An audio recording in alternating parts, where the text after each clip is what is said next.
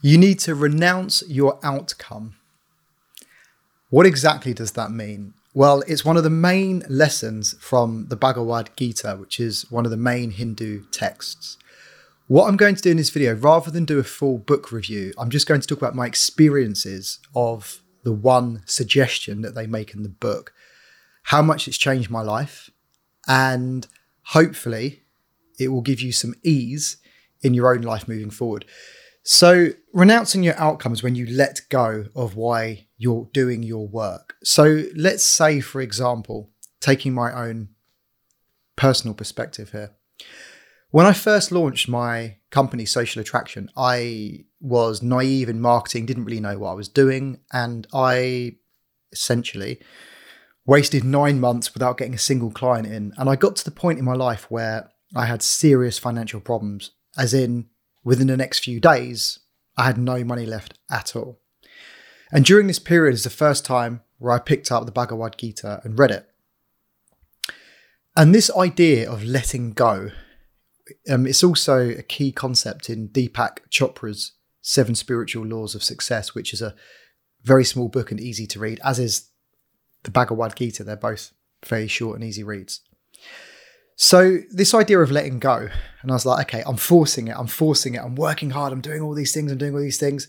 I just need to let go of the outcome. So what did I do? I did a meditation, and I meditated on letting go. Now, for me at that time, what did that mean?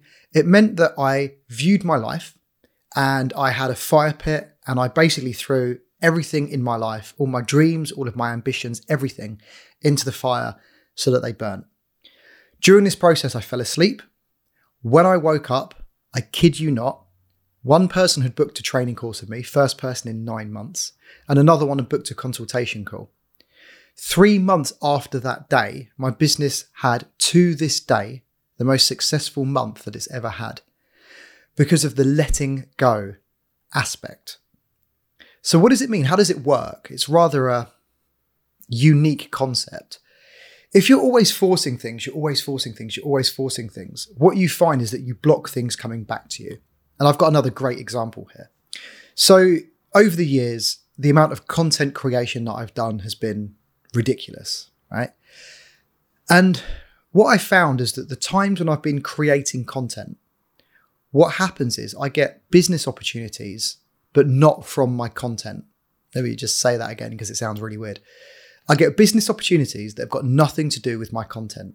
And I put this down to the law of karma. I give, expect nothing back, but we don't know where it comes from. You would expect that it comes from someone who watches my content, contacts me. It's not always the case. Some of my best and favorite clients have just come randomly out of the blue. Someone said something to someone and they've recommended me. All of a sudden, I'm working alongside someone.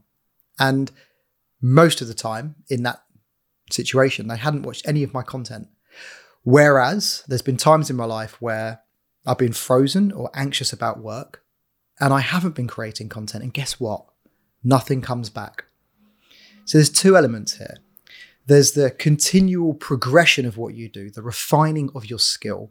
So if you're someone that wants to start creating content or someone that wants to help people, just start. Do it every single day. That's the first point, is actually taking action. The second point is to not expect anything back. As soon as you expect something back, you put false expectations on yourself. Say you're recording a video and you really want people to watch it and to come to my coaching. I've got huge amounts of pressure now because I've got an expectation on myself. I'm doing this under pressure. What the Bhagavad Gita teaches or educates us on, or simply you read the book and it makes it abundantly clear, is that you should do your work for the enjoyment of doing your work and expect nothing. Now, this is in practice quite difficult, especially if you fall into times of need where perhaps you're launching a new business and it's very difficult or things are very hard. In that situation, just keep going. I've been there so many times. So you have like a situation where you're running out of money in your business and you've got 30 days. In that 30 days, do some work every day, put some value out, write a blog, record a podcast, do something of value, put it out to the world. I guarantee you, if you do that before that time comes to an end, something happens. It can't not. It's the law of karma. It really cannot. And this has happened so many times in my life, I can't even begin to tell you. This is why now I put my audio and video equipment on and I record a video every single day. And the reason for that is to just continually give and give and give and expect nothing in return. I give away everything that I've ever learned. If you look at my back catalogue on YouTube, everything I've ever learned is available there with stories, anecdotes, learning lessons. I give it all away for free. And I love being able to do that. We live in a modern world where you can give away everything for free. And then by the law of nature, it comes back to you. So renouncing the outcome is essentially doing it for the love of it. Don't put pressure on yourself. And it makes sense, doesn't it? Doesn't that make sense? Imagine if you could work. I clicked my fingers right now. Imagine if you could work right now, without any pressure on that task you've always wanted to do. Wouldn't that be amazing? All you have to do is to renounce the stress from your life. And I've given you one way of doing it, which is to meditate and to burn everything away. The other way of doing it is to just focus on your art and your craft and not on the outcome. So if you want to be a public speaker like I am, do what I did, which is to learn everything about rhetoric, learn every technique possible, and then practice those techniques, practice making more impact. Do it for the love of what you do, not for getting anything back. You see, giving a good speech, connecting with people is a skill. It's a skill that I've had to learn. Once I've learned it, I'm then better able to help people. Because when I first started out, yes, I had all this knowledge, but I didn't know how to allow people to understand what I'm speaking about. Nowadays, I tell stories, I share my own personal experiences so that you can come along on the journey and understand my point. And that is my point from this video.